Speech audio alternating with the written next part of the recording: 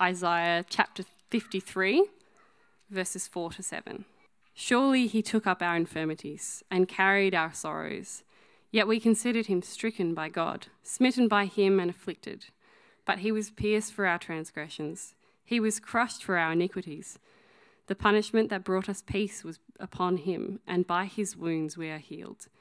We all like sheep have gone astray, each of us has turned to his own way, and the Lord has laid on him the iniquity of us all.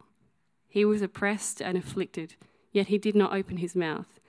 He was led like a lamb to the slaughter, and a sheep before her shearers is silent, so he did not open his mouth.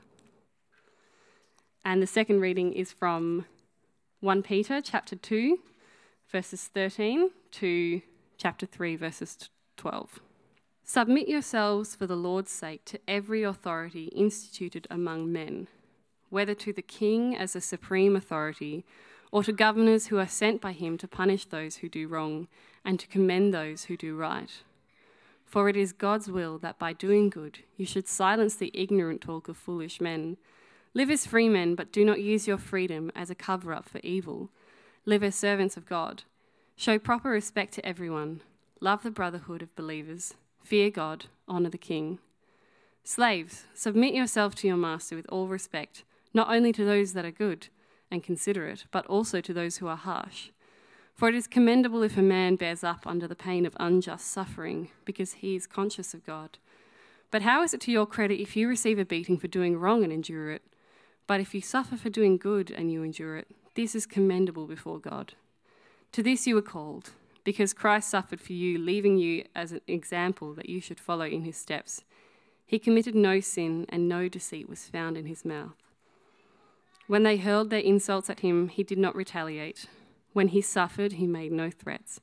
Instead, he entrusted himself to him who judges justly. He himself bore our sins in his body on the tree, so that we might die to sin and live for righteousness. By his wounds you have been healed. For you were like sheep going astray, but now you have returned to the shepherd and overseer of your souls. Wives, in the same way, be submissive to your husbands, so that if any of them do not believe the word, they may be won over without words by the behaviour of their wives when they see the purity and reverence of your lives. Your beauty should not come from outward adornment such as braided hair and the wearing of gold jewellery and fine clothes. Instead, it should be that of your inner self, the unfading beauty of a gentle and quiet spirit, which is of great worth in God's sight. For this is the way the holy women of the past who put their hope in God used to make themselves beautiful. They were submissive to their own husbands, like Sarah, who obeyed Abraham and called him her master. You are her daughters if you do what is right and do not give way to fear. Husbands, in the same way, be considerate as you live with your wives and treat them with respect as the weaker partner and as heirs with you of the gracious gift of life, so that nothing will hinder your prayers. Finally, all of you, live in harmony with one another. Be sympathetic, love as brothers, be compassionate and humble. Do not repay evil with evil or insult with insult, but with blessing, because to this you were called, so that you may inherit a blessing. For whoever would love life and see good days must keep his tongue from evil and his lips from deceitful speech. He must turn from evil and do good. He must seek peace and pursue it. For the eyes of the Lord are on the righteous, and his ears are attentive to their prayer. But the face of the Lord is against those who do evil. This is the word of the Lord. Well, good morning, and a nice and simple, non-controversial passage for the grand final and daylight savings weekend. So this is obviously I thought this through very, very well. We are in 1 Peter, and it's been a wonderful ride so far. We have learnt all sorts of things about how to live as aliens and strangers in a land that largely does not follow God or know God. It's a brilliant book for our times. And as we move into this passage, what Peter's doing is he's going from a big picture of you've been born again to new birth with a living hope, a big picture. You've been chosen by God. And yet now zooming into how does that work out in the actual everyday stuff of life? Thank you, Kirsten. So before we jump into the passage, let's pray together. Oh, gracious God, we thank you that you have not left us here alone, but by your Spirit and through your word, we are able to live lives that honour you in all areas and all spheres of life. Help us now, Lord, to be inspired, motivated and empowered to live those sorts of lives. In Jesus' name we pray. Amen. Now, last week we talked about how we should live good lives among in the world, so that ultimately we might be a witness and example of the gospel to all those who see us and come into contact with us. We looked at chapter 2, verse 12, which says, live such good lives among the pagans that although they accuse you of doing wrong, they may see your good deeds and glorify God on the day he visits us. So in other words, our calling is to be public Christians. Actually, not to do what is pretty commonly thought of as the right thing to do, which is to keep religion and faith into the private sphere, just what you do in your own home, but actually to live all of life in a way which glorifies God and speaks of him. And Peter now comes into this new section, asks a really important question. That is, how do you live as a Christian witness when you often find yourselves under the power of other people? How do you live as a Christian witness under the power of other people? And Peter's convinced that the most faithful and godly way to live in situations where there are huge power imbalances, and at the same time to be a gospel witness to those people who have the power, is through lifestyles of humble submission. Humble submission. Now, submission, of course, is a loaded word for us, right? In our culture, we can't hear the word submit or submission without thinking of forced servitude or having your rights forcibly taken away. So with that in mind, we have to be a bit careful about how we use this word. But submission shouldn't be a dirty word for Christians, because Peter actually will unwrap this word to show that there is glory in it that should and must be redeemed. Submission is actually at the very heart of the Christian gospel. Why? Well, because Jesus Christ submitted himself to the Father to become human, to live a perfect life, to die a shameful death. He said, not my will be done, but yours. He said that the Son of Man came not to be served, but to serve and give his life as a ransom for many. And as Peter will illustrate in our passage, Jesus even submitted himself to cruel injustice, to power imbalances for our sakes. The gospel actually reshapes, reforms, renews the idea of submission to be something not shameful, but glorious. Now, there's all sorts of caveats to that, and we'll come to that as we go. But for now, Peter, with this in the background of Peter's mind, this gospel truth, Peter shows how humble submission becomes vitally important in three spheres of life. Now, in this passage, each one is aimed at a particular historical context in the first century. So what I'll do is we'll look at the context and we'll try and draw out some principles for our modern world.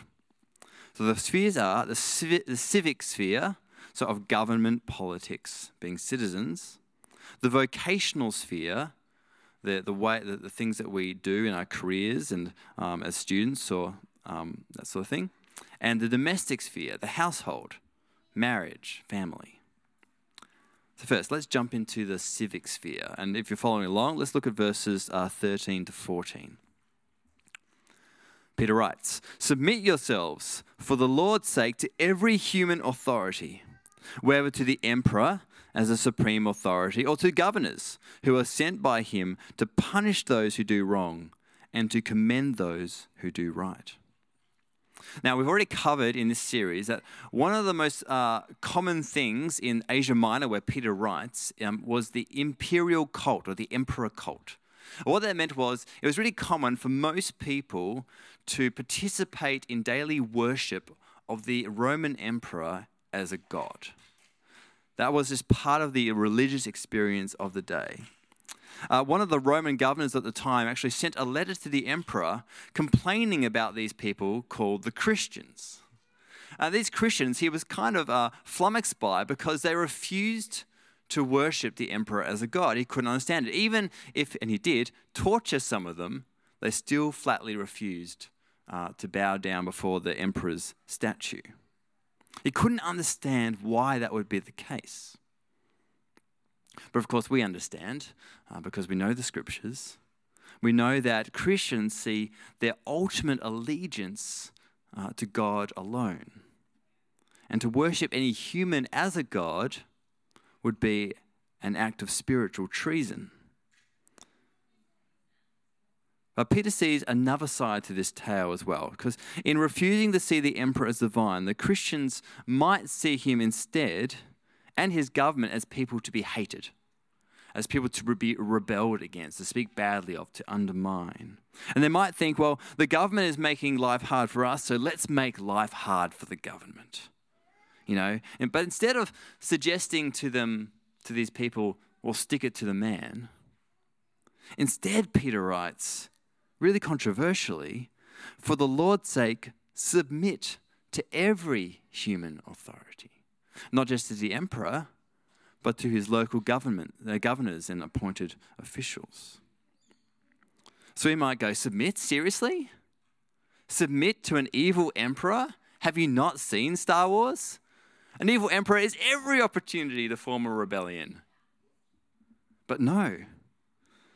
Peter is seeing things from a bigger point of view. He says, you think the emperor is a curse for you. Oh, and that may be right. But you know what? He is also a blessing, a gift for you from God.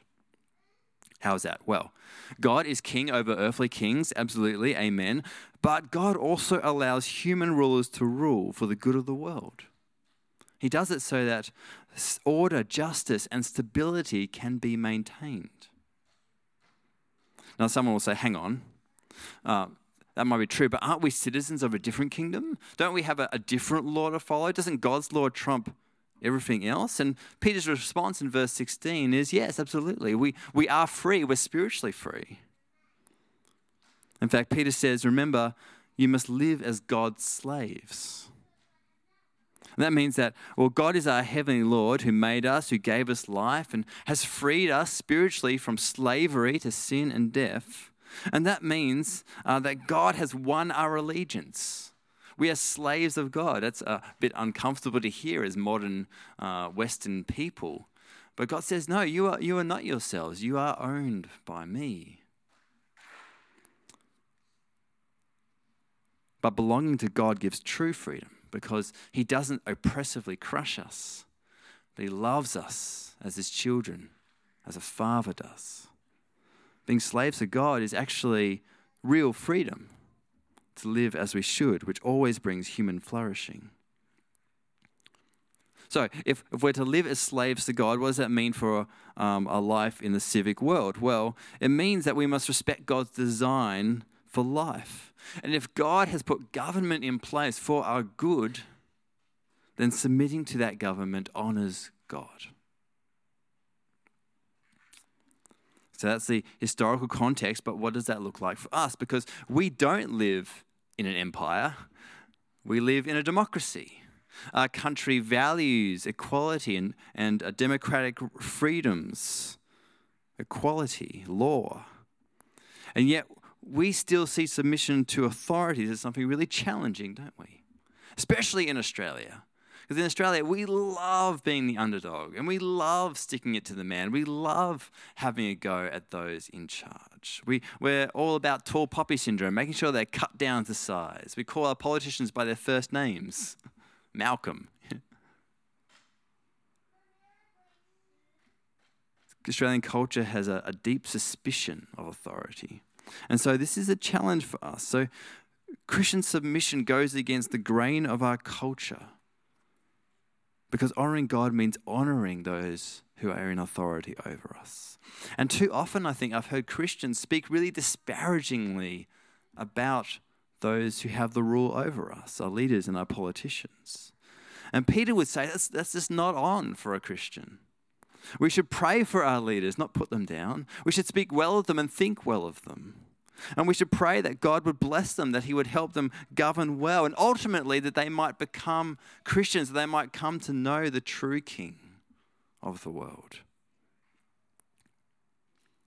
Submission also means that we should aim to live as model citizens, obeying and respecting the law of the land wherever we are. And to be honest, that's really hard sometimes, because that means even respecting the role of, travel cops and parking inspectors and other people who really make life hard for us sometimes.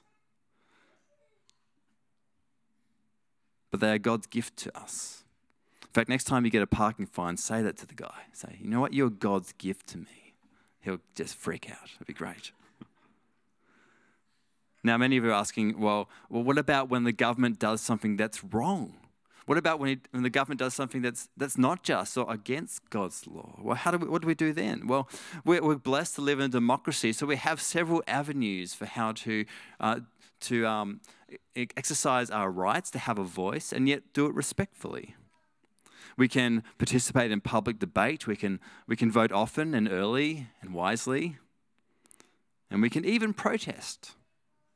Now, the last one is tricky, I think, protesting, because protesting, as we've seen, can really get out of hand. It can easily be done with a lack of respect. So it's wise for us to look for good examples of how to protest in the Christian way. And one really stuck out for me over the last few years. You might remember this guy. This is Tree Nguyen, and he's a minister in Melbourne, Brunswick Baptist Church. A few years ago, you might remember, he built himself a little model boat. And the boat is a replica of the boat that brought him and his family to Australia from Vietnam in 1982. And he painted "Thank You" on the side, and he decided he was going to walk from Melbourne to Canberra. Presumably it took him a long time, a few rest stops along the way. Now, asked why he did it, he simply said, well, for me, it's about appreciation. I want to say thank you to Parliament for giving the gift of refuge to me and my family. Now we might say, how is that a protest? But actually it is, and it's a powerful one, but it's also a respectful one. See, it acknowledges that the government is God's gift and has done right. It did right to welcome Tree and his family to our shores all those decades ago. But it also, in the same way, subversively poses a challenge and a reminder that our country and our government should continue to enhance our capacity for welcome, for generosity. I think it's a great example of what this looks like for a Christian. But what about the worst case scenario? What about when the government commands us to do something that's against God's laws? Well, yes, God's law does trump human laws. And there have been times through history where Christians have had to respectfully disobey. We went through Daniel early in the year, and we saw an example of that in Daniel 6 when Daniel still prayed to God even though he was commanded to only pray to the Babylonian emperor. And he took the lion's den as a result. Now, in modern-day Australia, these situations are pretty rare. And when it happens, even identifying them requires a lot of godly wisdom. But we can also face them knowing that God, our King, gives us courage to make hard, unpopular, and even sometimes dangerous decisions. So that's the civic sphere. Now we start zooming in to the vocational sphere. And by that I mean that what we spend most of our days doing. And Peter looks at this particular part of the ancient workforce, the slaves. Now, slavery in the first century was a daily reality. It wasn't the same as the slavery we think of, as in slavery in the United States, North America, that sort of thing. It's not quite the same as that. For example, slaves in those days could buy their own freedom. They were often treated quite well. They're often quite highly educated. Sometimes they were paid, and it wasn't racially motivated. So it's a different thing, and we need to understand that. But even so, it's still horrible. Slavery in all its forms is always a horrible and unjust mistreatment of a human being. Now, in no way does Peter condone slavery here. You notice that. And in fact, later on, Christians armed with verses like this and others would campaign for the abolition of slavery. They'll be at the forefront of that movement. But Peter was writing to Christians living in a time when slavery was part of the fabric of society. It was a reality. And Peter assumes, as he writes to Asia Minor, some of the Christians who are reading his letters are slaves themselves. So they need to know how to act, how do they deal with this situation that they find themselves in. Of course, for slaves, the gospel comes as good news. Because in Christ, social status no longer determines who's in or who's out, who's blessed and who's cursed, because both slave and free can now freely access the offer of salvation. And this gives incredible hope. But it doesn't buy social freedom. So, how should you live as a Christian if you're a slave and you're under oppression? Should you rebel? Should you escape? Should you undermine your masters? No. Peter again says, humbly submit. Verse 18. Slaves, in reverent fear of God, submit yourselves to your masters, not only to those who are good and considerate, but also to those who are harsh. So just so all Christians were to submit to God, so slaves were to show respect to their masters, and not just the good ones, even those who acted badly. If the Christian attitude to enemies is to love and pray for them, as Jesus said, then that has to extend but logically extend even to masters, even to slave owners. And this is actually an even more radical response than angry rebellion and violence. Dennis Edwards makes a really good point about this passage. He points out that Peter's purpose here is to show what Christ-like behavior looks like even in the worst of situations. And there surely is not much worse than this. And Peter says, yes, you might suffer, yes, but better to suffer for what is right than to escape suffering by doing what is wrong. Now, I think Peter writing this must have had a great deal of sympathy for his readers. And he knew that this would be a tough pill to swallow. And so I think that's why he now gives this incredible few verses of gospel motivation. He gives them Jesus to help them in this situation. From verse 21, he says, "To this you are called, because Christ suffered for you, leaving you an example that you should follow in his steps. He committed no sin, and no deceit was found in his mouth. When they hurled their insults at him, he did not retaliate. When he suffered, he made no threats. Instead, he entrusted himself to him who judges justly." Peter's drawing on the richness of Isaiah 53, which we heard read before, and he says to slaves, "You may well suffer, but you do not suffer alone. Jesus himself has gone before you. He has already trod this path. His story is now where you can find power and resources to do the impossible, to give honor and respect to those who don't deserve it. And by doing so, be a witness to him who died for a world who did not deserve him." So, how does this apply today? Now, this becomes a bit tricky, doesn't it? Because as we saw, this is a completely different social situation that we find ourselves in. But last Sunday, we affirmed our Freedom Sunday, where we heard from the front here that slavery is still in existence in this world.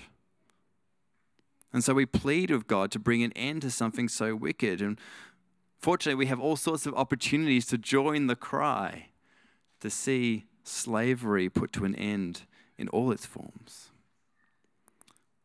But as for us here today, fairly unlikely that we're going to become physical slaves anytime soon.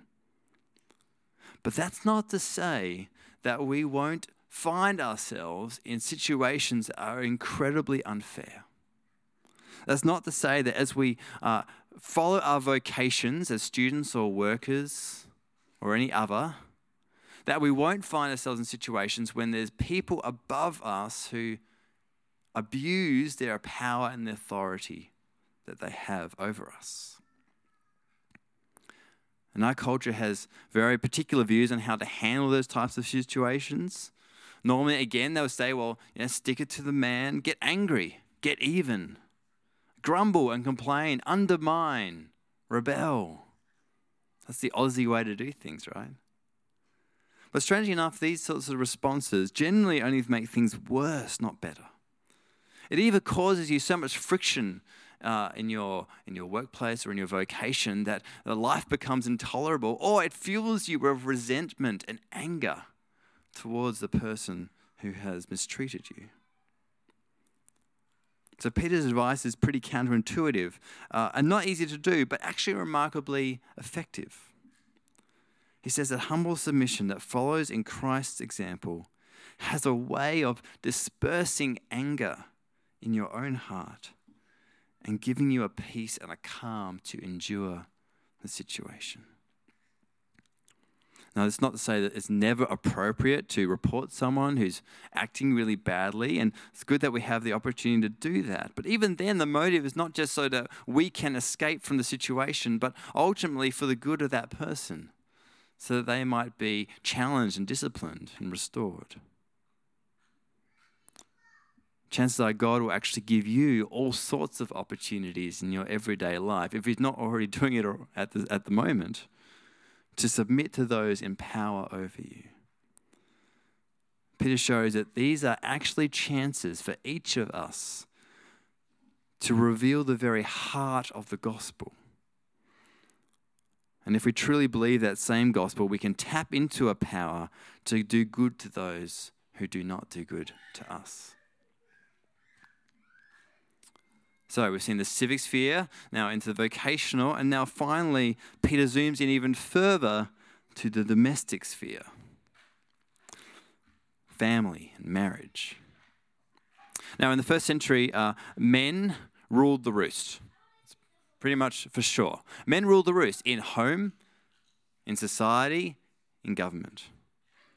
So it's not surprising actually that as Christianity grew, a large proportion of converts were women. Probably much more than men. And the gospel makes some audacious claims about gender. Jesus makes it clear that men and women have equal value and worth and status before God, equal access to salvation, equal access to an inheritance as children of God.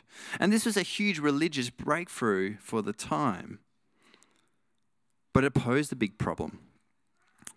Women were becoming Christians really, really quickly, but their husbands, the men, were not becoming Christians necessarily at the same time.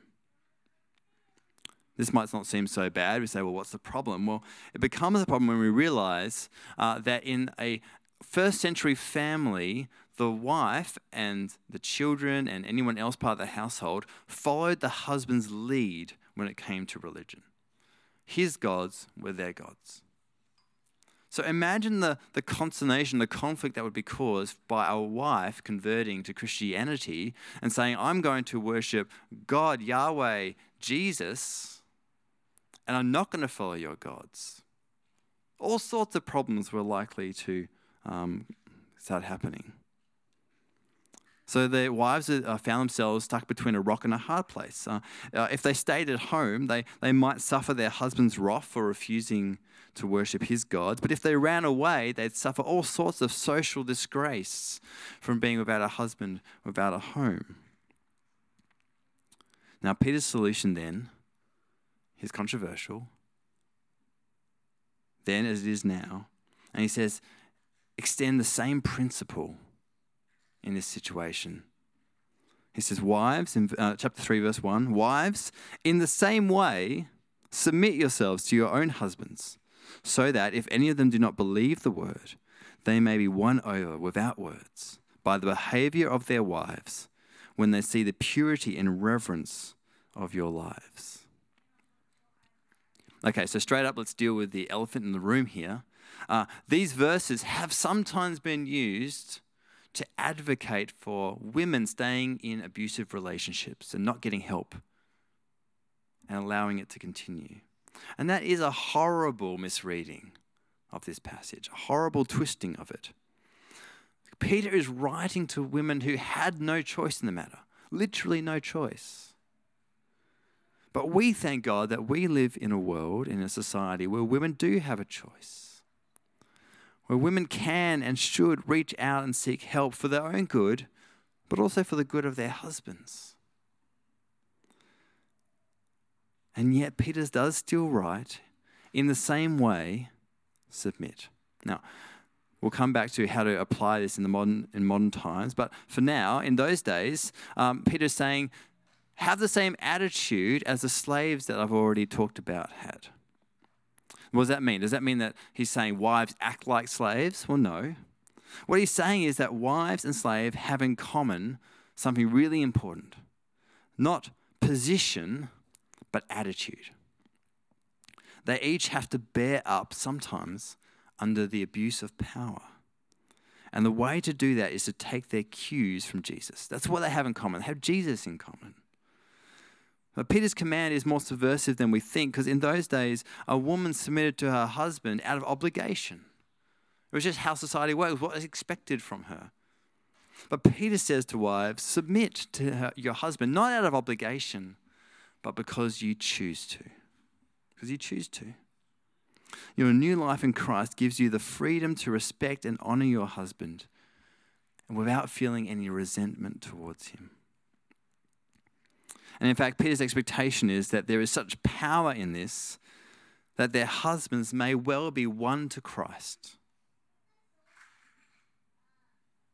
For women who could not assume in those days to instruct their husbands in anything, their actions could be powerfully persuasive. So he says to the wives, this is how you should act. And this might well bring your husband to the Lord. Respect him in his authority as much as you are able.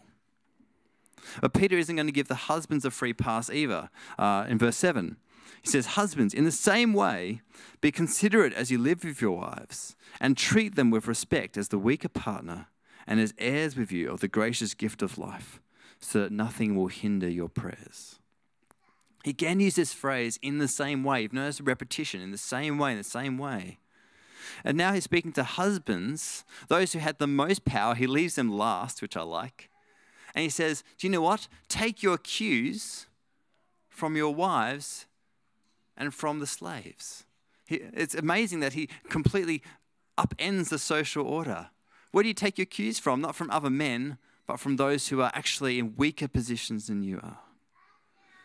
Imitate their devotion to God and respect of others. As much as the slaves and the wives are able to submit, then you should give your wives the highest honor and consideration. And he uses the term weaker partner, which is a tricky one for us to understand, but it probably means literally physically weaker and possibly also weaker in terms of social standing. And maybe even weaker in faith, as in the wife in this case isn't a Christian yet, and so is weaker in that way. In any case, since women were certainly in the weaker position, husbands had all the more responsibility to ensure that they gave their wives an environment in which they could flourish as people loved by God.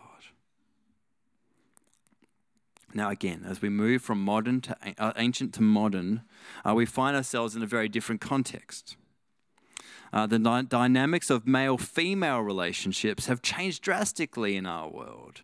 We value equality between the genders, even if it isn't necessarily acted out all the time.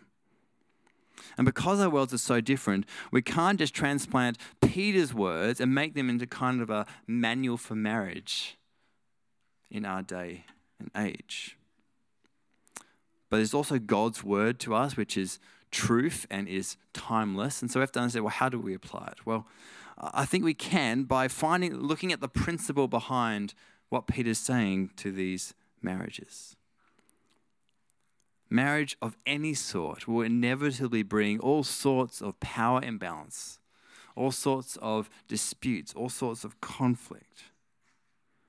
There are all manner of opportunities in marriage for power to be abused by men and by women in different ways. And the natural response to this in many relationships is escalation. You did this, so I'll top it, and then that gets topped, and that gets topped, and escalate and escalate and escalate. Repaying like with like. And to be honest, I feel this all the time in my own marriage. When Jackie and I get into an argument, so often I feel the urge to repay like for like, and if she says something, and then I want to get my own back, and then so on and so forth, and we fight and we fight. Hurtful comment for hurtful comment. And what's happening in that moment for us is that we're forgetting the gospel. We're forgetting the truth that Christ came not to be served, but to serve. And instead of finding opportunity to submit and honor the other, we look to defend our own egos and statuses, and we try and get the upper hand. But of course, the heat dies down, as it always does. And we rein in our emotions. And then in that moment, we start to remember what we're called to. And we ask for forgiveness and we seek reconciliation.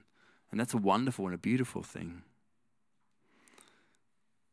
But one thing hasn't changed from Peter's days to ours. And that's that there's all sorts of opportunities in every marriage, every relationship, not even just marriages, to respect, honor, and submit to each other. Another thing hasn't changed, and that's that oftentimes we find marriages where one is a Christian and one is not. It's still fairly common, even though other places in the New Testament still suggest that maybe it's not the wisest thing. But God does love marriage of all sorts, between all sorts of people, according to his rules and his law. And so he provides resources for dealing with all sorts of situations. And Peter's words give a spouse great hope that by living out the gospel, they might have a wonderful impact upon their spouse, their husband or their wife, to change their hearts and bring them to God.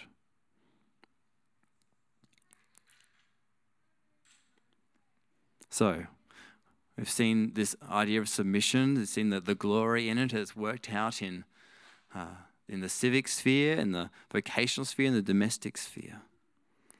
And finally, we see at the end of the passage here that Peter's hope for all his readers is that they will submit to each other, being of the same mind, loving one another, even though it's one of the hardest truths to live out. But he gives us such great gospel power to do it, even though because it would be impossible otherwise. Our world says that the only thing to be found in submission is shame and weakness. But God assures us that in weakness is found true strength and new power. God loves to use what is weak in the world to shame the powerful, what is shameful in the world to shame the strong. Submission, honor, respect, humility, all these things are imbued with the potential to turn miserable situations into transformative events. But only when they're done in service to the one who transformed the greatest weakness into the greatest power. Jesus left the power and glory of heaven to submit to the injustice and shame of the cross, so that in him, friends, we might be spiritually free to be slaves of God, to follow in his footsteps, and to find in Christ a new power to live lives of humble and respectful submission to others. It would be wonderful if we lived that kind of life as a church, as individuals, in all the everyday stuff of life. So let's pray now that God will help us do that. Oh, Heavenly Father, we thank you that Christ came not to be served, but to serve and give his life as a ransom for many, so that we might be indeed ransomed from slavery to sin and death. To no longer be slaves of sin, but slaves of God. And we know that gives us a new freedom to live life as we ought in a way that honors you and glorifies your holy name. Help us now, Lord, for that truth to seep down into the cracks and crevices of each day as we deal with all sorts of imbalances of power, all sorts of opportunities, Lord, to show and reveal your gospel, as countercultural and controversial as it is. Lord, I pray that as we do, we would see all sorts of fruit, that we might become so thankful to you for helping us to, for something like this to have such a great impact.